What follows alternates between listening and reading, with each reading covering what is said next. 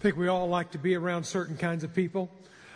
Creative people are people I like to be around. I like to catch their creativity. It's fun to dream outside and think outside the box. And creative people do that. Sometimes they're creative problem solvers. You might have one on your team where they're constantly the person who can see the possibilities on the other side of the problem. You need those people on your team. They're good to have around. I like creative people, and we have a number of creative people in our church. In our last gathering, we actually had somebody in it that was a part of bringing the barcode system that we scan everything in now at every grocery store you go to, bringing the barcode system into reality, into Walmart and so forth. And so you think about that level of creativity and the rippling effect around the world, and that's just fun. Even if I don't understand the barcode, I understand how those little lines mean this many dollars and how it all spits out. There's a guy in our church, a young man in our church that has developed a paint that goes on and adheres to solar panels, that adheres to so quickly, and it's non-toxic in the way he tried to explain it to me, and I did not understand it. So I'm telling you in the McDaniel version, it's just really cool, okay? And how he created this, and to know that I've touched the hand of the man who dries paint really fast, and figured that out, So, there's creative people like that. We have artists in our church and how they can take a blank canvas and create something that pops, or photographers in our church. I look at what we've got out in our gallery right now going on, and I go, look at the creativity. With an iPhone, my photos never look like that. And so I see the creativity, and it energizes me. And I think one of the things it does is it takes me back. Creativity takes us back to our most basic and purest created form. Whenever you think about creativity, you can get no more creative than God. Okay? In the beginning, God created the heavens and the earth. Genesis 1:1. God in creation and creativity is right there. And then, top it all off, He turns around and gives us His image in verse 26. And He says, and let's make man in our likeness, and let's create him in our image, make man in our image after our likeness. Now, there's a lot of theological debate about what is the likeness and what is the image, and have we lost that, and what's lost of it, and because of the fall of man, and over the seasons of life and periods of time, and what did God restore? I can't parse that all out today, and certainly couldn't do it even if I had a month to do it. But I can say this. When we are back into its most purest form, we are back in touch with our Creator God, with the image that He created. And by the way, I love this idea of God being the Creator God. That word created there is the Hebrew word bara, which, interesting to note, God is the only subject, the only noun ever associated with that Hebrew word, bara. Now, why do I keep saying Hebrew? Hebrew is what the Old Testament was largely written in. And it's the only noun associated, connected to that one Hebrew word, bara. And why is that? Why is that so significant? Because the word bara means to create something out of absolutely nothing. And God is the only person the only entity who has ever been able to create absolutely everything that we're seeing out of absolutely nothing. And you can't even say thin air.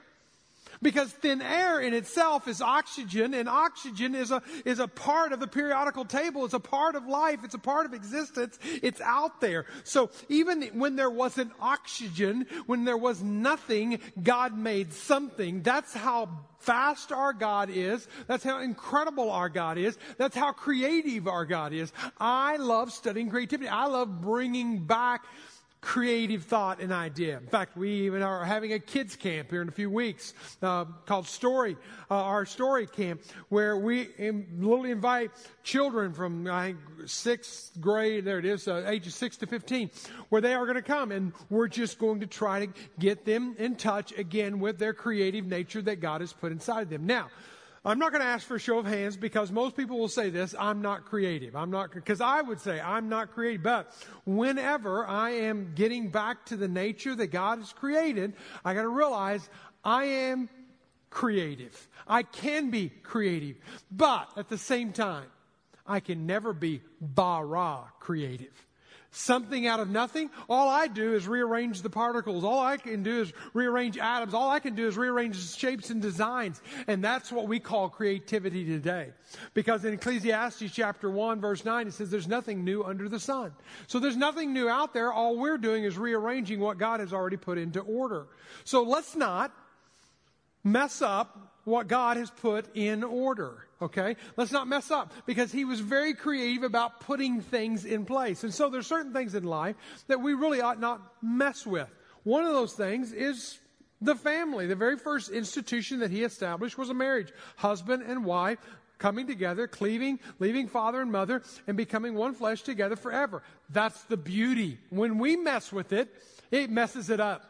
Okay? We don't need to mess up what God has put in place. There's other things that God has put in place. But I want to talk about today is one very important thing that I think that God put in order, and He put in order for our good and for the good of humanity.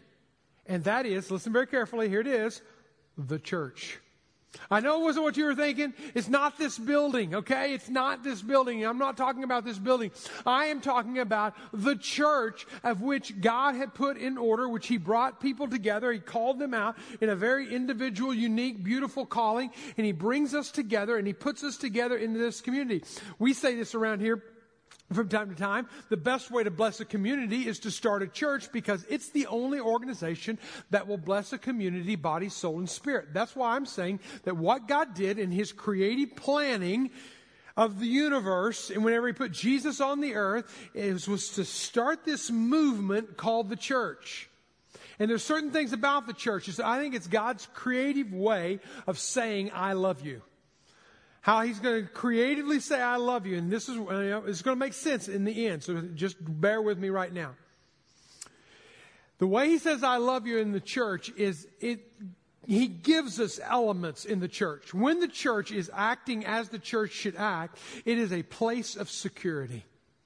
It is a place where you can find security. We're going to use words like foundation. We just sang about foundation. We're going to sing another song about foundation. We've sang about cornerstone. What's all this about? Because there's a lot of things in this world, in this society, that's shifting, right? There's a lot of things in this world that we don't know if we have a job tomorrow or we're going to have a job next month. We don't know if the relationship's going to make it till the end of this year. We don't know. There's a lot of things we don't know. But one of the things we can rest assured in is that the foundation, the security of the church is a reality. And it's not going to be based on my words. It's going to be based on Jesus' words when He founded the church. We'll come there in a moment. But another word you need to hang on to when you think about the church, when you think about what God's love is in giving us the church, is strength. He gives us strength through the church. He's going to use a phrase in here where He says, the gates of hell will not prevail against the church. Okay, we're going to be in Matthew 16. If you're not there, you can find it. We'll be there in a moment. But here's the point. He's going to talk about the hell will not be able to stop the church. There is a strength, a supernatural strength in the church that is not in the world. There's a supernatural strength that you can that is a reality in the community of the church that can totally revolutionize your life and our community. All right? But there's also beauty in the church. Now, I would not have chose this phrase, but this is what God did. And He chose it in Revelation. He chose it in John. He chose it in other places of the Scriptures. It's used about, maybe 15 different times where He talks about Jesus being the bridegroom and He's coming for His bride. And He calls us His bride. There's beauty in that, okay? Now, I've done 2 weddings in the past, month now. And again, it's always incredibly emotional, even for me, when I see the bride coming down. When I see the groom watching the bride come down. I'm getting front row seats to these two people madly in love with one another, falling in love with one another, and I get to see it up close and personal. And you know what? One of the things I've learned about, I don't know, maybe 50 or 60 weddings that I've done in the course of my life, or performed the ceremony, is that I've never seen an ugly bride. Okay? I've never seen. Now, I've seen some brides that had to work harder to get pretty than others, but I've never seen an ugly one. Because, on that day, they just look good. They look really good on that day. And so, when you think about when God looks through the lenses of heaven and He looks down on earth, and He looks at this imperfect body of people, not the building. Forget the building. It's not the building. The building can come and go, and the church would remain. It's not the denomination. The denominations come and go all the time. Church, they come and go all the time. No, it's the people. It's the belief. It's the foundation. It's everything that defines a church. That is what God calls His bride. And He's coming for it. And when you get to Revelation chapter 18 and you get to one of the last scenes before the Bible closes, but one of the first scenes that we're going to see in heaven is this beautiful banquet feast. And the bride and the bridegroom will be together, and it will be a beautiful time. So the church is full of beauty. Marred as it may be, it's still full of beauty. The other thing the church is, and it's one of the way God says I love the world, is the influence of the church. He uses words like salt and light. He gives us things like a great commission to the nations. Tells us to go and to be love and to share love. And listen, in this world of, it seems like the hate meter is growing exponentially. Okay? Whether you're talking about political leaders and their rhetoric, or you're talking about parties, or I'm going to say this. Love is greater than hate any day of the week. And if I can think of any body, entity, institution out there that is built on, that grows through, that reproduces love any more than the church, I cannot. The church is the institution, is the body, is the representation of Christ that in the world, of God in the world, to bring and to be love and to give it. And so we need to realize that we have a unique place in this whole grand scheme of things. Bill Hybels said it like this: the church is the hope of the world. Not the Republican Party, not the Democratic Party, not new laws and constitutions and new judges or no. I want to say this: whether you're a communist nation, whether you're a democratic nation, whether you're a developed country or a developing country, the hope of the world is the church. And we've said it around here before many, many times, that if you want to bless a community, you start a church, because it's the only organization that will bless the community, body, soul, and spirit. Now here's the reality about America today. Only about 17% of Americans will attend a church today. They'll be a part of a group of people today, whether they're meeting in a home, they're meeting in a conference room, they're meeting in a church facility, they're meeting in a high school, wherever they may be meeting. I don't care where they're assembling. They could be assembling under a tree in Africa. I guess Africa would not be America, 17% of Americans attend a church on any given Sunday.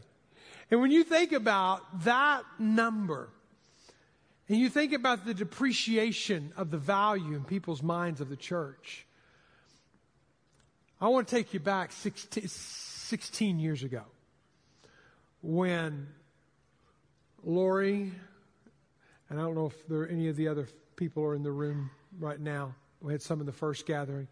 The founding members met in a living room on 103 Needle Road in Rogers, and I shared the message that I'm going to share with you today. That nearly every year since then, I've shared this same message about this same time. Man, it may not be good for you, but it's certainly good for me. It's good for me to come back and to say, Mike, are we still about what we said we were going to be about on day one? Are we still believing what we said we were believing as we were believing on day one? Or have we changed? Because I'm still a big proponent to say that I believe, as Hybels said, that the hope of the world rests inside the church. It's not just us. It's not our institutions. It's not our meeting halls. It's what we have and what we offer and what we bring. And I'll unpack this in just a moment. But I think Eugene Peterson, who paraphrased the Bible and what we call the Message, he said it like this. He said, our membership in the church is a corollary to our faith in Christ. I'm going to read that to you again. Our membership in the church is a corollary of our faith in Christ. They relate. We cannot no more be a Christian and have nothing to do with the church than we can be a person and not be in a family. May we be a part of a dysfunctional family? Yeah, we might be a part of a dysfunctional family, but you cannot remove yourselves from a family. So here it is. It is a part of the fabric of redemption. The church is a part of the fabric. It's a part of God's ultimate design. It wasn't me sitting underneath an acacia tree in Africa thinking I'm going to go back to America and start a church. No, it was God who had already started a church and started a work and just put it on our heart and shifted us to come back here and to be a part of it. Because here's what I want to believe. I want to say. I said it the first Sunday. I want to say it again today, and I want to believe it today. The Grace Point is a move of God. I want to believe it. I want to believe that God is still using, still moving, still challenging, still calling, and still prompting, and still speaking, and still transforming lives, and still bringing hope to the hopeless, and still bringing love to those who are full of hate. I desperately want that to be as true today as it was 16 years ago. With that little core group of people. Because if we're not, let's all leave here today and let's just move on. If we're not a move of God, let's all move on. I believe we have everything it takes today, as we did 16 years ago, to be a move of God. Let's look at Matthew 16. When Creator God got creative with His people. And He introduced a new paradigm to them in Matthew 16. Let me give you the setting because it will mean something to it. It's 6 months prior to Jesus' death, burial, and resurrection. It's 6 months prior to Him totally changing the direction of ministry. Where His ministry is going to continue, but He's going to continue in a place where He's going to prepare a place for us, and He's going to launch us out into the world. But until then, He's not launching us, and we'll see that at the end of this passage. But when you see this, it's 6 months out, and it's like this mission statement, this Jerry Maguire moment, if you will, where He writes it out. He says, listen, this is what you need to be about. This is the movement that you need to pour yourself into. This is important.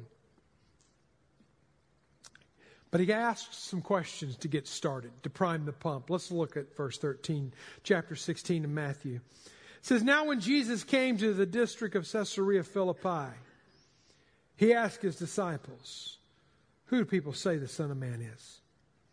And they said, some say you're John the Baptist. See, you notice the confusion. Some say you're John the Baptist, some say you're Elijah, some say you're Jeremiah, one of the prophets. The list could go on, in other words. There's no end to the list. And then verse 15, and He said to them,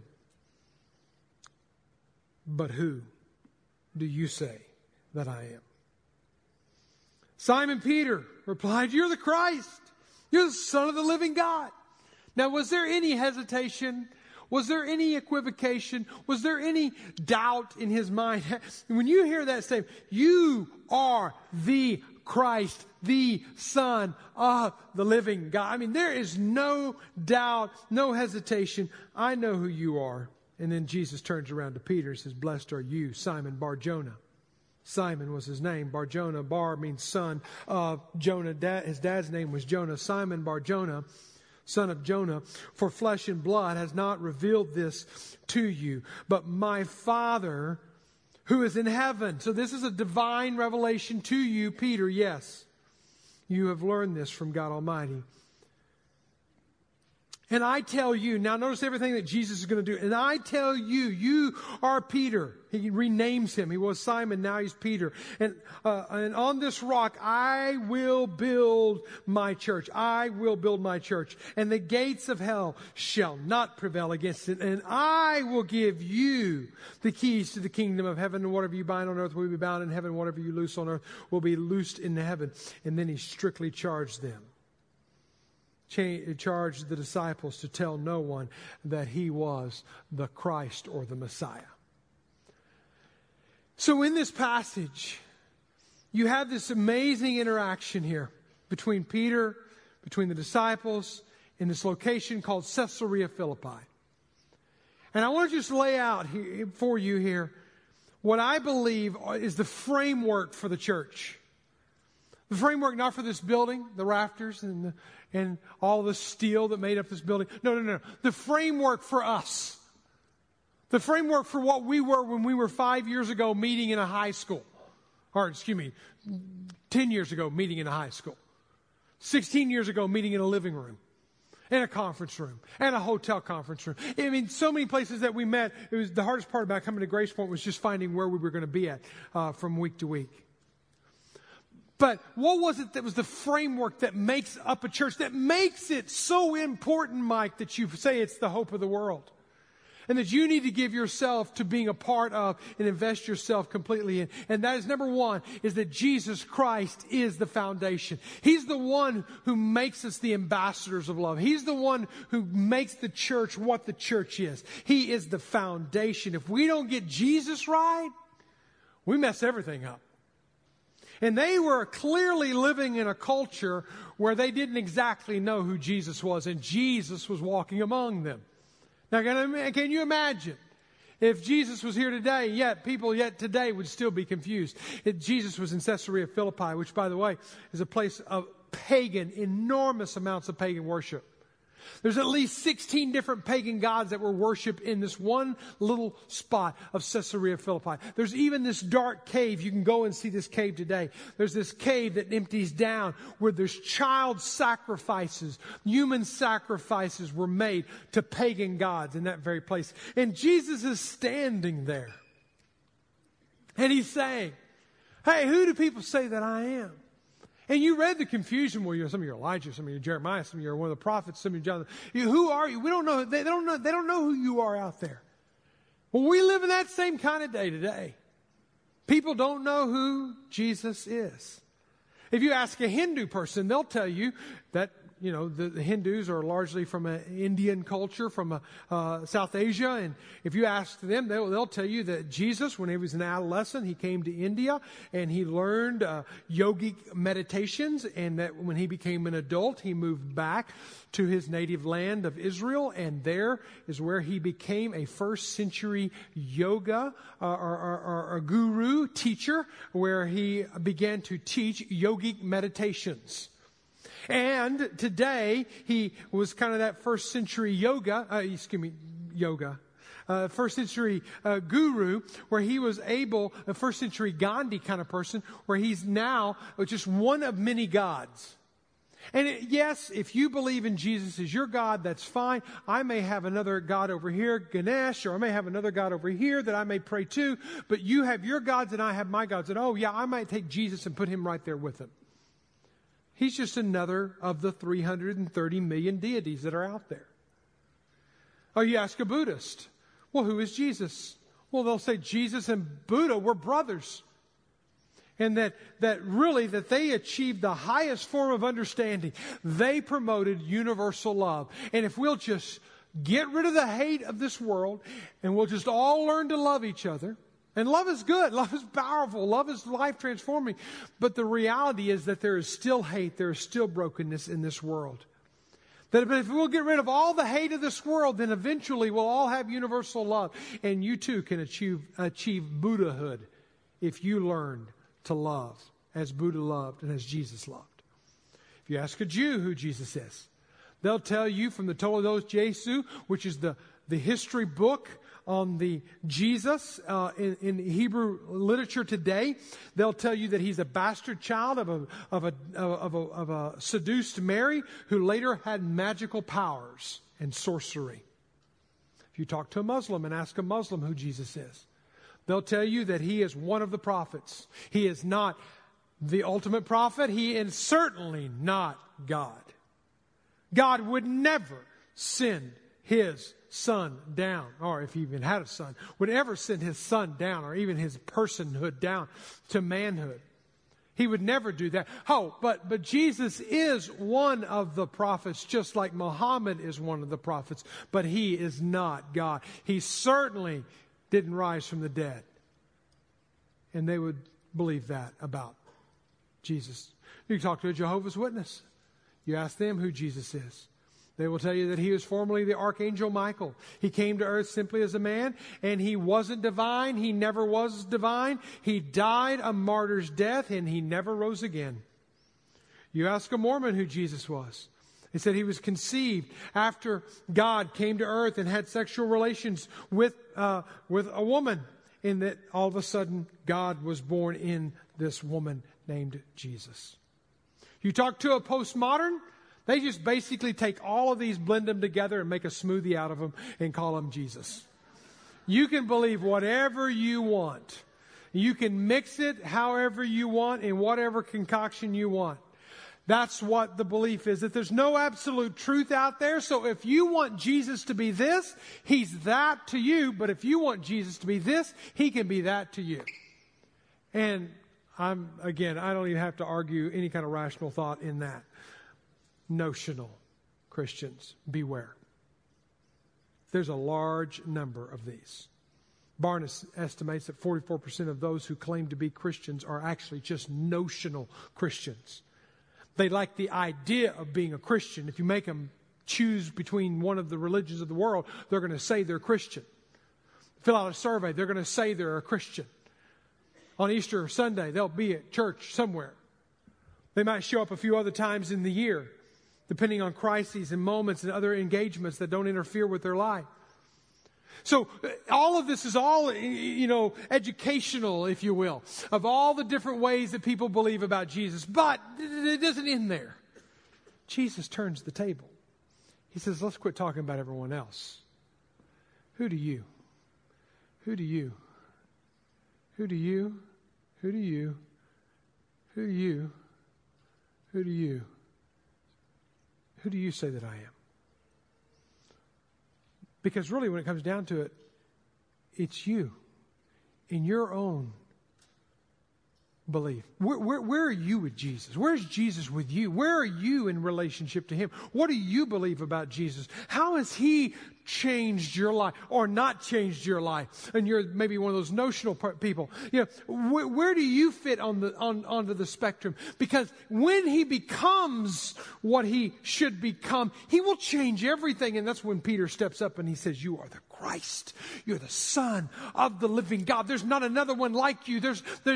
You're so unique. You're so you. And what else is there? You are the Christ. That will change everything. That's the foundation of which everything that we're going to build our life on will be built off of. It will help us to love strangers and foreigners at different lands. When we learn how to love as Jesus loved, because we will have something inside of us that this world doesn't. We'll be able to love the broken of this world and the desperate of this world because we have something inside of us and we've experienced something. It's like Romans 5 verse 8 says when he said, that while we were still sinners, Christ died for us. That's how we're able to love people that are broken. We're able to love them because we were loved when we were broken, when we weren't fixed, when we weren't right. 1 Peter 4:8, most important of all, continue to show deep love. Again, love is greater than hate. Deep love for each other. For love covers a multitude of sins. The only way this fits together is because of Jesus.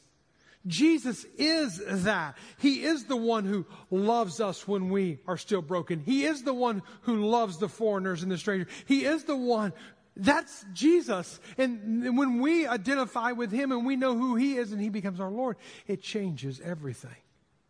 We live differently.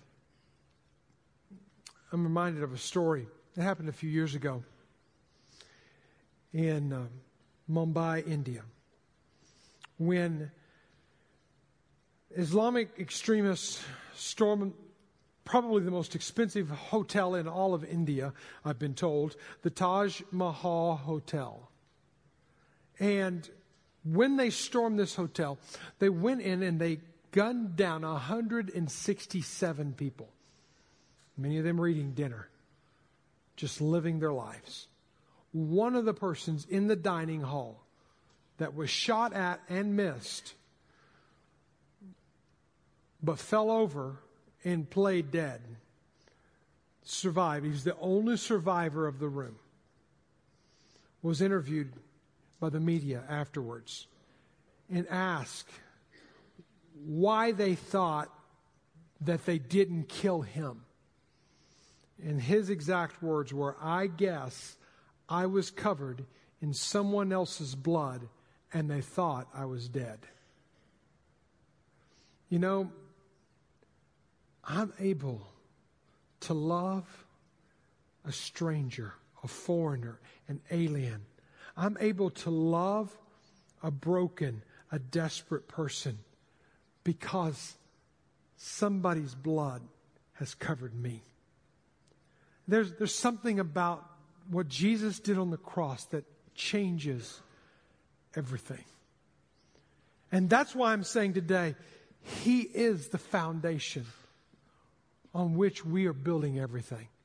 When I talk about gospel, I'm talking about the death, burial, and resurrection of Jesus Christ. When I'm talking about a teacher, a rabbi, I'm talking about the one who spoke truth and life and changed life. I want to build everything on his teaching, on his life, and the way that he lived out his life.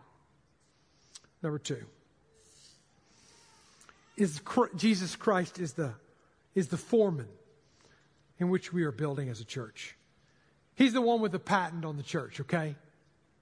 I know you go to one church and it looks like another church, or you go to another church and it looks totally different from another church. I tell people in our North Point class, we're not your mother's church. We're going to be a little bit different over here. But there's some things that I hope that are uncompromising, and is that Jesus is the foreman. We're not going to do anything contrary to him.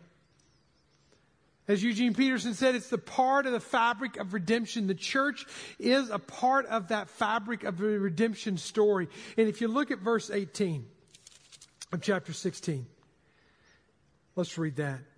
"And I tell you, Peter," because Peter was the one who said, "You're the Christ, you're the Son of the living God. You, Peter, you are a rock, and on you I will build my church, and the gates of hell will not prevail against it." Jesus said, "I'm going to start something with you, Peter. It's not going to end with you, but it's going to start with you. And this is going to be the rock. What you just said right there is going to be the foundation to everything. And I'm going to build something. And Satan can't stop me. Nobody's going to stop. I'm going to do this." Now listen, denominations will come and go, churches will come and go, expressions will come and go, styles will come and go, but the church and everything about it at its core will go on. Now, he said, "I will build my church." If you go on and you read Paul's writings, he says this, Paul said this, he says, "I laid a foundation as an expert builder." So who's building? Is it Jesus building or is it Paul building? And this is the way I reconcile that. Jesus was the foreman with the blueprints. He was the one with the design. But we're the builders. God is using you and I to build up his kingdom, to do his work. He gave us the Great Commission. He said, "Listen, this is where you're to go. This is what you're to do when you get to where you go. You're to go to the nations. You're to make disciples." And by the way, nations is ethnic groups of the world. You're to go to every ethnic group in the world, and you're to make disciples in every ethnic group in the world, and you're to baptize those that become followers of me, and you're to teach them to do as I lived. There's a tremendous scope of work there. That's why we don't vote on missions at Grace Point Church. It's not a vote. because we've already been told to do it, so we're just going to go do it. We're going to do what we've been told to do. We don't vote on that. That's already been decided. He's the foundation. He's the foreman. We're just following out his plan. He also gave us the great commandment. What did he tell us to do? He said, love God and love people. Love God more than anything else, and love people like you love yourself. John 13:35. By this all people will know that you're my disciples, if you go to church. No, if you have love for one another. There ought to be an attractional part of our church, and it's not the dog and pony show that we might do on a stage. And it's not some cool camp that our kids may go to. But I hope what draws people to Grace Point is this incredible expression of love. That the closer I got, I didn't get repelled. The closer I got, the more open I became, I was embraced. I wasn't rejected. I wasn't shunned. I was embraced. I may not go anywhere else in the world and be accepted by anywhere else, but I go to Grace Point Church, and there's something about them, that there's a love inside of them. There's a love that permeates from them, that they just bring me in. And this whole loving one another is not the only time. 55 different times he tells us to do something about one another's. In fact, if you just look at this list that I'm going to put on the screen, you might take a photo of it, you might just look at it. If we're the church that's building the way God wants us to build, we're going to be loving one another. We're going to be hosting one another. We're going to be receiving one another, honoring one another, serving one another. When I say serving one another, think about that for just a moment. Why do we say serve one, worship one?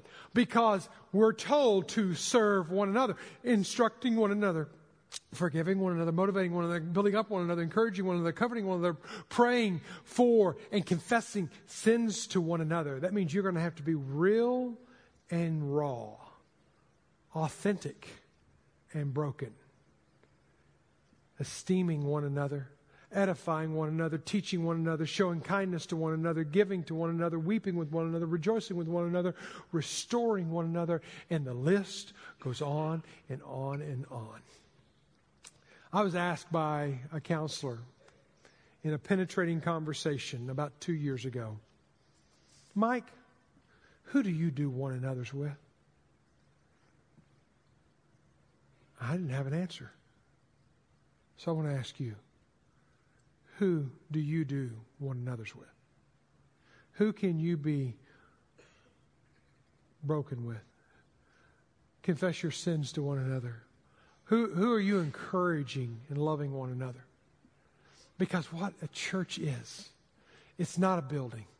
I keep coming back to that. It's a people doing one another's with one another. Let's talk about the third. Jesus Christ is our future.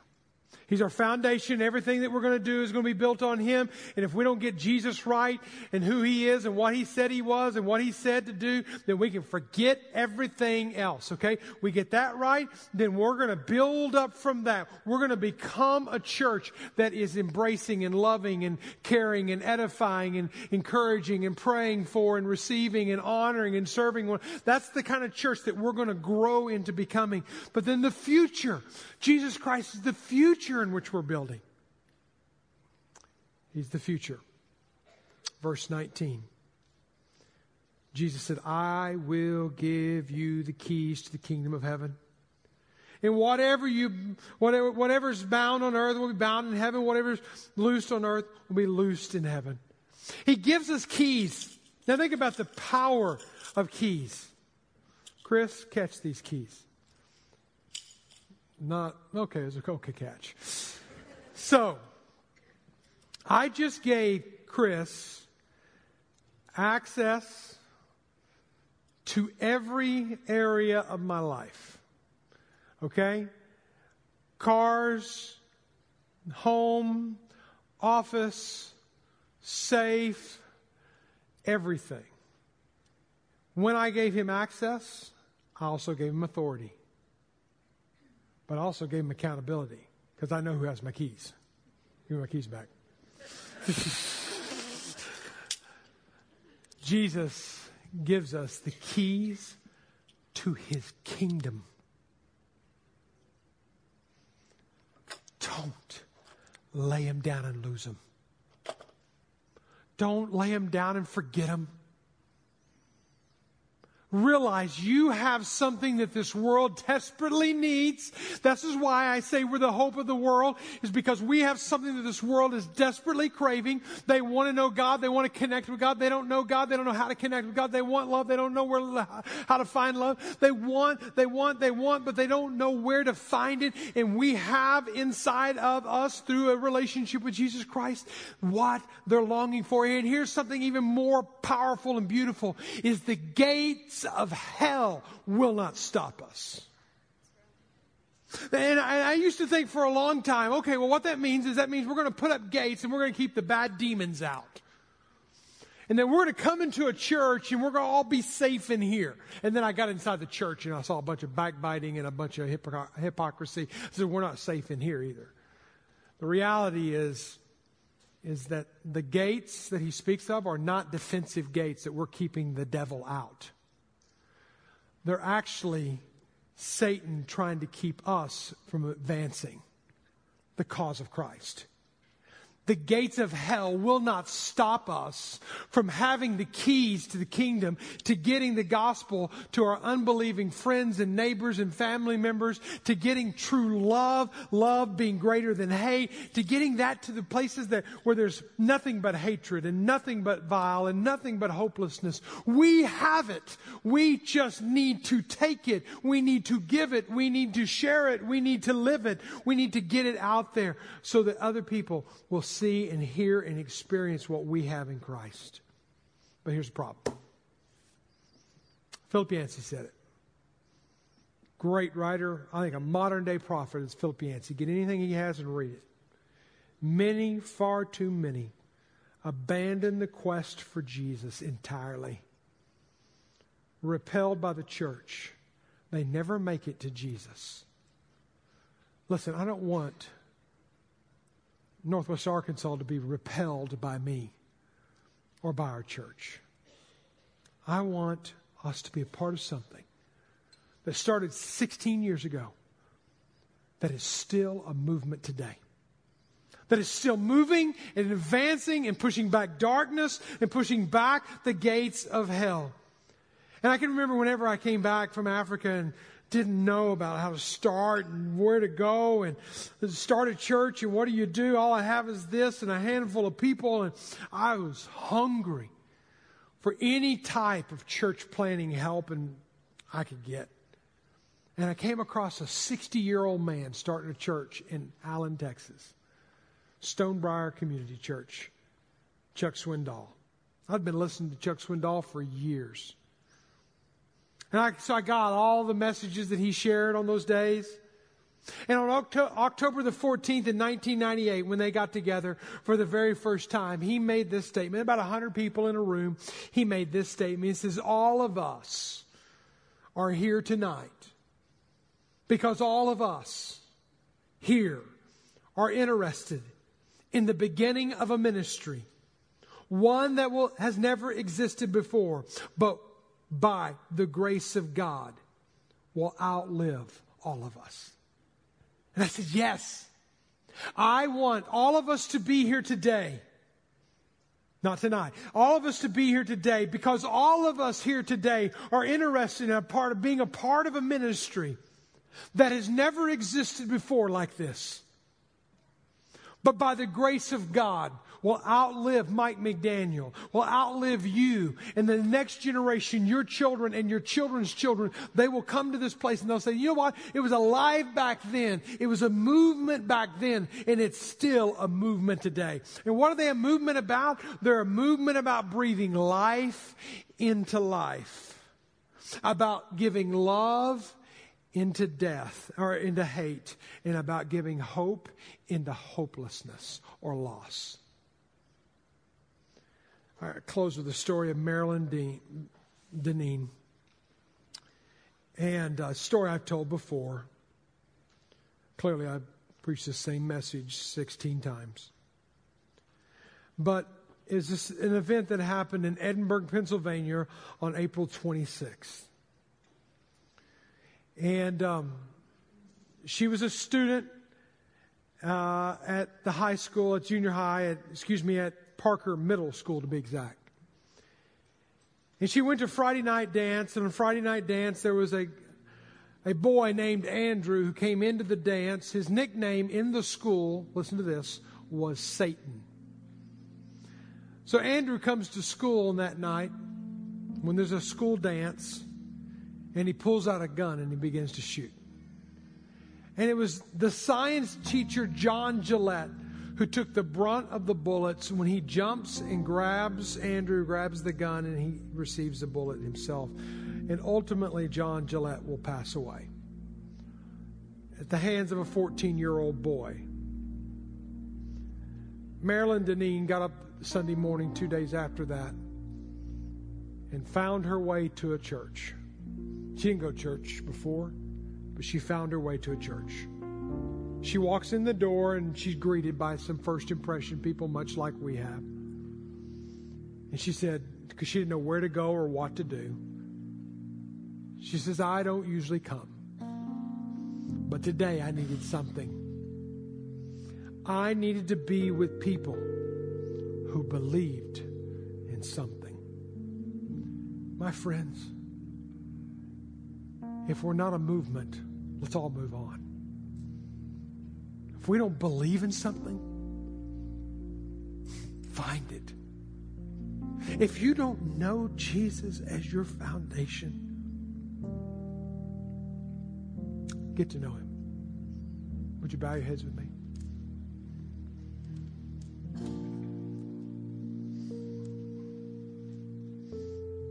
I really believe that there's people in this room today, and they don't even know why you're here. You're kind of like Marilyn Deneen. You don't normally go to church. But today, you just happened into a place and you just happened to be with the people that believe in something. And that something is that Jesus Christ can change everything. Not some things, but He can change everything. And if you don't know Him today, you can just right where you're at right now, just in your own heart and mind, you can say this to Jesus. Jesus, I need you. Jesus, I want you. Jesus, I want you to change my life. And I believe what you did on the cross, and I believe what you did in conquering the grave, and I believe the way you lived. I believe that that's the foundation I need to build my life on. You tell Him that. Tell Him that in your own words.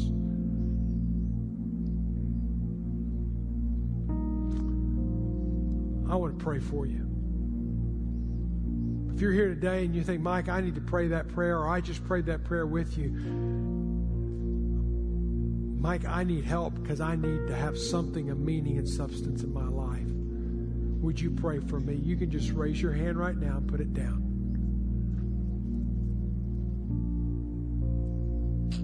Father God, you know the hearts of the people in this room right now and what is the greatest, deepest need of our hearts. Would you meet us there?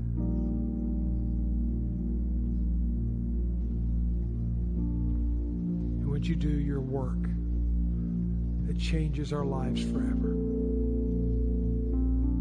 In Jesus' name. Amen. Would you stand and sing?